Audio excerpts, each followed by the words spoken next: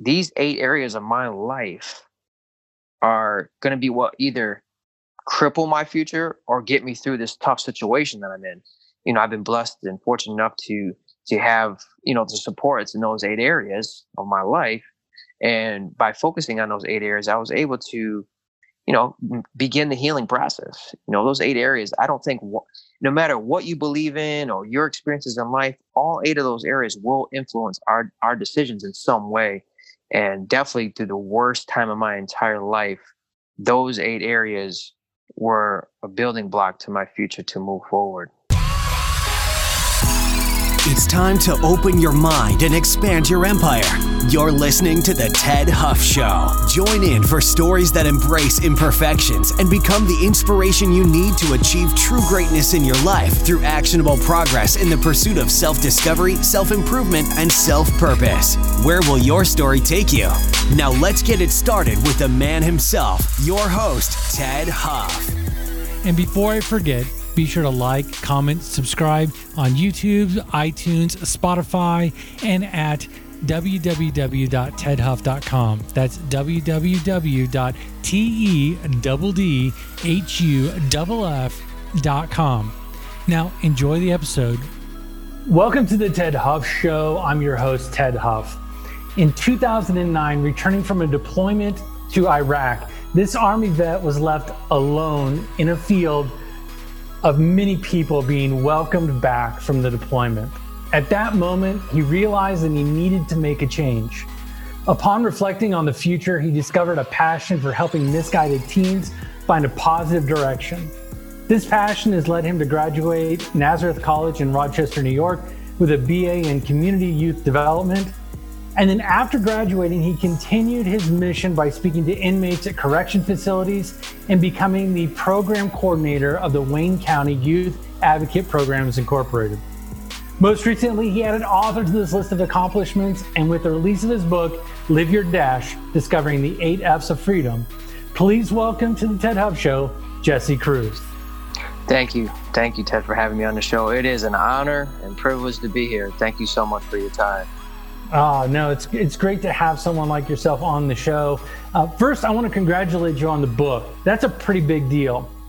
Your book's title is called Live Your Dash. What was the inspiration for that? And, what does it mean? So for people who don't know the term Live Your Dash, it represents, if anyone has ever been to like a cemetery or graveyard and looked on a tombstone and saw that the date that someone was born is usually on the left, the date that they passed away is on the right, and that dash in the middle is telling a story. And everyone has a story with what they do with the time they've been given, and that dash represents what you do with the quality and quantity of life that you've been given. So when I say live your dash, and that title says live your dash, what it's basically saying is that live the life that you've been designed and called to live, because we all have a purpose, we all have a calling, we all have a mission.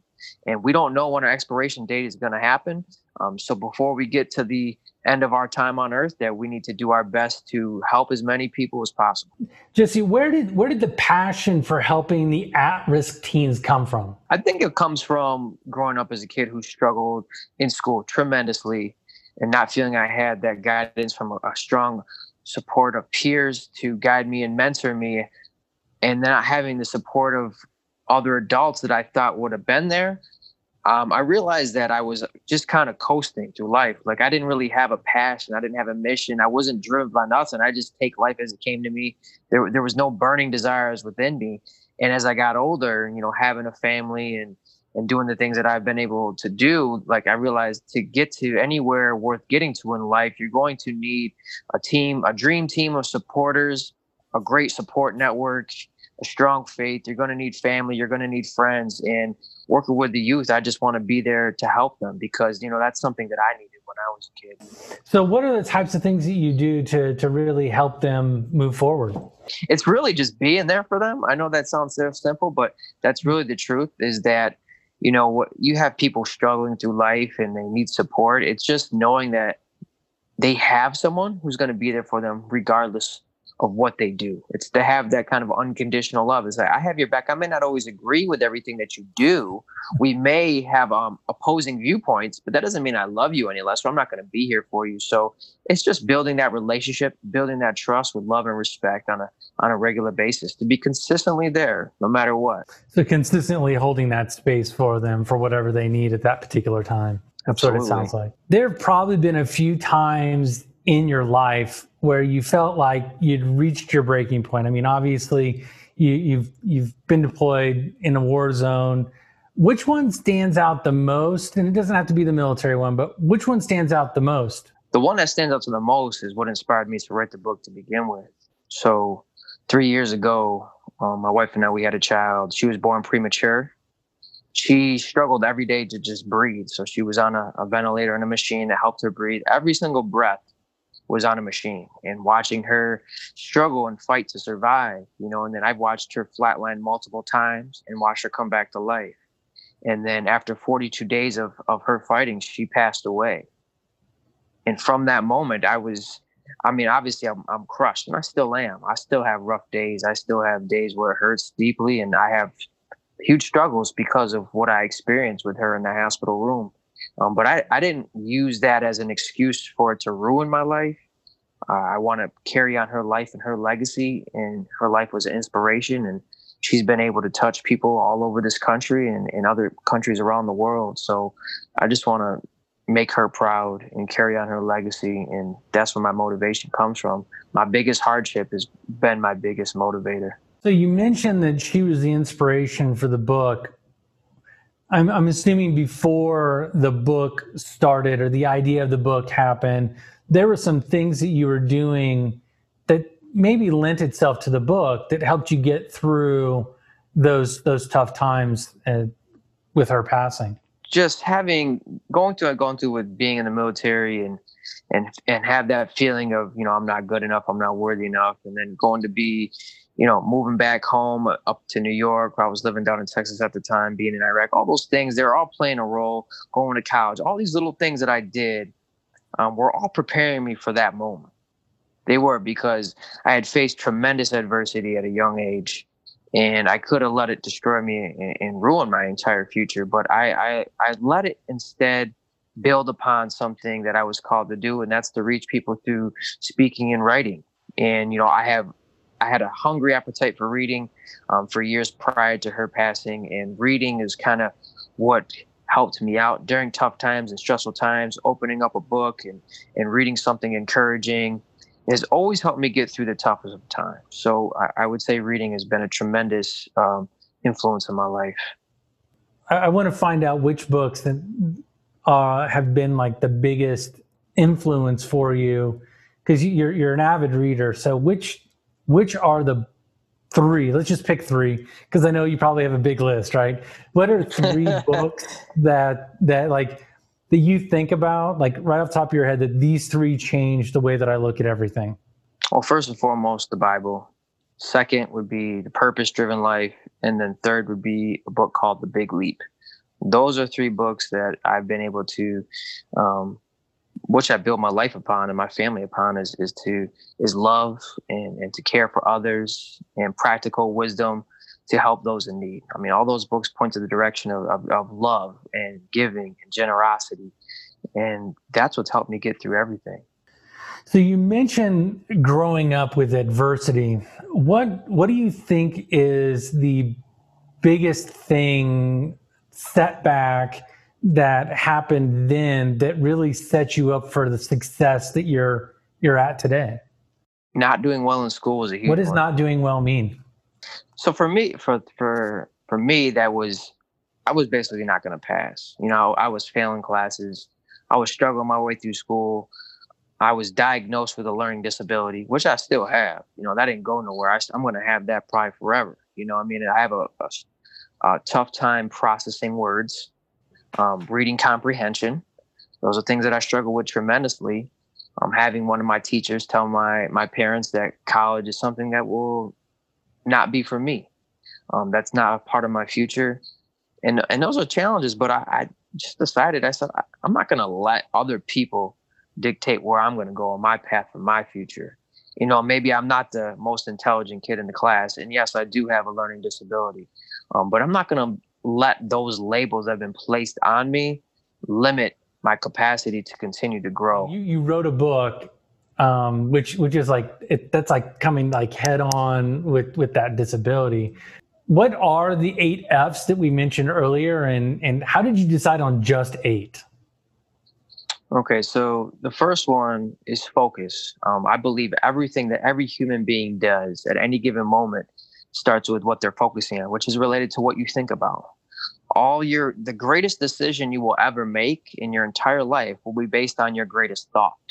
So you cannot separate the two. The worst decision you will make is usually rooted in the worst thought of your life. So your actions will never be greater than your thoughts. So everything starts in the mind. What we think about is what we become, and that's what we do. I shift over to concepts of fitness and how I believe that the importance of working out, how important it is to exercise, because if anyone has a dream or a goal and a mission in life, you're going to need your physical body to make it happen. So we need to be physically active. And I go a little bit deeper in the book. It's not just fitness of the body. It is all fitness of the mind, like I referenced earlier. You need to challenge your body physically, but also your mind mentally. Whether that's reading books, whether that's taking classes, getting a degree, going to conferences and workshops and seminars. So the fitness of the mind and the body working together will help a person become more healthy. And then I shift over after that. I make references to finance. Where our money goes, our heart is going to follow. So what we love, we will put our money into. So if we're putting money into things that can be destructive to our future, then what we're saying is that we don't love our future. So we need to be very careful with what we do with our financial resources, because they are going to influence the direction and path that we take in life. The one that is the most underrated in the entire book, because adults almost never do this, and they should, and children always do it. And that is the importance of fun. I truly believe that we must all have fun, because when you're having fun, life is more enjoyable. And when life is more enjoyable, you're able to reach your potential. There's people who have great success in life and have done many great things, and they can still be very miserable and unhappy in life. And to me, if you have all that success and you're miserable, that's not true success. So we've got 4. What are the other 4?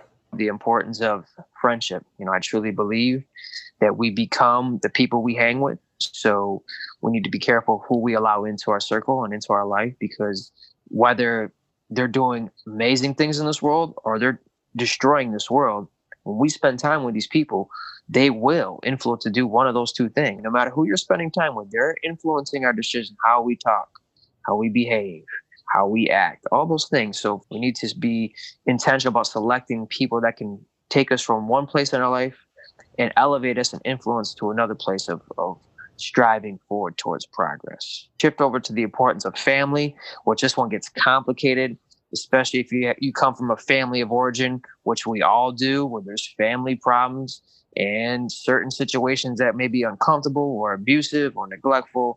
But when we're coming from our family of origin, we need to make the decision when we grow up, what parts of the family of origin are we going to leave behind, and what parts of the family origin are we going to bring with us? So we need to be very intentional about leaving the toxic things we experienced from our childhood, leave it behind. Not that you forget about it and pretend it never happened. We need to be intentional about what we bring into our new family that we create ourselves. Because a family, can sometimes have many challenges with it, we need to focus on the importance of forgiveness. Learning to forgive those family members or those friends or those people who have hurt us, because when we do not forgive, we cannot move forward. And once you get stuck in the past, you can't even think about the present moment. You can't even plan for the future, because you're so stuck on something that happened a month ago, a year ago, 10, 20 years ago. And if we want to live that dash effectively, then we gotta move forward in life. And the only way to move forward is to go backward briefly, not to live there, but to visit briefly, to address the pain and hurt that we suffered, or the pain and hurt we maybe inflicted on somebody else, and ask for somebody's forgiveness. And then the final F, which is the basis of the whole book, is faith. Is to know that we're not always going to have all the answers. That's part of life. But when we have that faith to keep pushing forward, to keep striving for greatness, and we never let that faith limit us. Some people have faith in small things, and they have small faith, but they don't have big dreams enough to think that they can accomplish them or be successful because their faith is too small. And I challenge people to step out into faith and to know that there is a great plan for all of our lives, a great gift and a great talent. And we need to be bold enough to step into it, because there are people all over this world who are depending on us to share our gifts with them. Those are 8 really, really good items. How did you narrow it down to those 8, not 10 or 5? How did it end up being 8? Well, originally, actually, it's funny. It was 9 to begin with. And then I was like, you know what? I think people are going to get sick of me after 8. So I cut it down. I got rid of 1. What I noticed is, because I wrote this right after my daughter passed away. And so while I was writing it, I didn't know I was writing a book. I just knew I needed to write. I just needed to get my feelings out. And once I started writing, I started to see that all these ideas all started with F. I said, okay, let me stick with F. And then when I wrote through it, I said, man, these 8 areas of my life are going to be what either cripple my future or get me through this tough situation that I'm in. I've been blessed and fortunate enough to have, the supports in those 8 areas of my life. And by focusing on those 8 areas, I was able to, begin the healing process. Those 8 areas, I don't think no matter what you believe in or your experiences in life, all 8 of those areas will influence our decisions in some way. And definitely through the worst time of my entire life, those 8 areas were a building block to my future to move forward. When you feel overwhelmed or have lost your focus, which is the first F, which of the 8 Fs do you leverage to get that first F back in place and to eliminate that overwhelm? When I'm struggling in any area of life, if I'm having a rough day, I have to ask myself, what F is out of priority?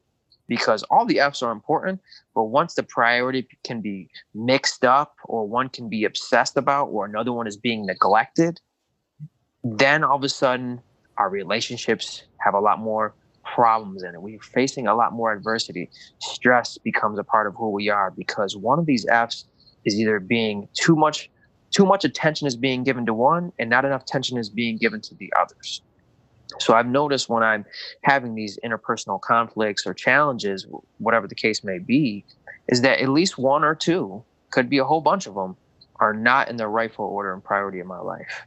So that's interesting that you're talking about just auditing your Fs, right? You go and figure out which ones are out of balance, which ones are out of whack, which ones you need to focus on, which ones you need to step back from. So that audit is a really, really big piece. The 8 Fs is a great framework. I really enjoyed running through that in the book. And with that framework, is there a specific belief, behavior, or habit that you go to that has changed your life dramatically in the last couple of years? One of the most important things that I do, and I try to do this every single day, waking up early to have space and time to think in peace. I think every human being should do. If you can't wake up early, then you got to find some time throughout your day, whether it's 5 minutes, 10 minutes, 30 minutes, or an hour, to yourself with nobody around. Because I truly believe one of the biggest problems all people have is that they can't spend time with themselves, truly by themselves, without a phone, without a computer, without a television, without another person. And you can't really get to truly know who you are because you're so focused on all the other distractions and responsibilities and tasks of the day. But when you take time out each day to learn more about you, what's most important to you, then you're able to tackle that day without feeling sluggish and just being beat down, because you are not going to get burned out because you know what's most important.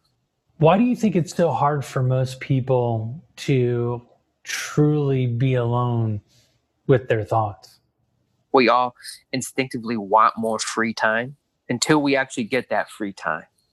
Because now what that free time has revealed is that there's all these little issues or challenges or things that have gone on unaddressed for weeks, months, days, and years. And now that you have this time to think about it, now you have to address it. And it can be scary. So I think the reason why people don't take the time out alone is because if they jam-pack their schedules with activities and just doing things and maybe pointing out the flaws of other people, they never actually have to address what's going on within them. Yeah, and that's interesting you bring that up, because I just heard the other day someone use the phrase human doing versus human being. And Absolutely. that kind of lays out to what you're talking about, is we focus so much on doing versus being, and that's scary to go back to something like that sometimes. And I'm all for striving for success. There's nothing wrong with that. That's a great thing. We should have goals. We should chase after them, and we should develop our skills and our talents and our gifts. But if you put your 100% your identity in what you do, you don't even know who you are, because you're thinking what you do and who you are the same thing, and they're not. They're two completely different things. Thinking about that, how do you help? I mean, you have children as well still. What are you doing to help them be human beings versus human doings? And that's something that I have to reflect on a regular basis, because, they see dad writing books and writing movie scripts, and I'm trying to do these things and I'm trying to accomplish all these things. And then I have to realize, what, although it's a good example I'm setting for them to chase after a dream and a goal, am I doing it to the detriment of being present? Because we can be so future focused, we can't appreciate the present moment. And what I do to prepare them for that is, obviously I'm going to push them to develop their skills and their talents. Absolutely. But I'm also going to take the time out to do nothing. And I know that sounds crazy to say in the world that we live in, but sometimes we need to just stop. Kind of like what you said, human being. We don't always have to be doing something. We don't always have to go to this place and take care of that. You can just be still. And so I try to model that, especially my morning routines, and they get up, they see me just still. I'm not really doing much. And so I talk with them about the importance of carving out time. I don't care if it's 30 seconds. Most people can't carve out 30 seconds of solitude with nothing going on. That means they need 30 minutes. Exactly. So I just try to teach my kids the importance of being still. And just learning how to say no is another thing. We don't have to say yes. We always want to say yes because we want to feel included. We want to feel appreciated. We want to feel needed. And we become dependent on being needed so much that we don't even say yes to ourselves because we're too busy saying yes to everybody else. And I just think sometimes we got to say no. And that's okay. Yeah, lots of great little nuggets in there. What I want to do is give the 3 most important tactics you believe will allow them to open their mind and expand themselves. What would those 3 things be for you? So for me, the first thing would be to do something that you love to do. But you have to ask yourself, first things first, what do I love to do? That's the first question. Secondly, you have to ask, what am I good at? Because you can love something. Doesn't mean you're really good at it. I love playing certain sports. I'm not going to the NBA. It's just not happening. I'm not that good. I got to be self-aware enough to know that that's just not in my future. And that's okay. I love playing the game. I'm not good enough to play it professionally. So you first must ask, what do you love? What are you good at? And then after that, you're going to ask yourself, can I make a living at it?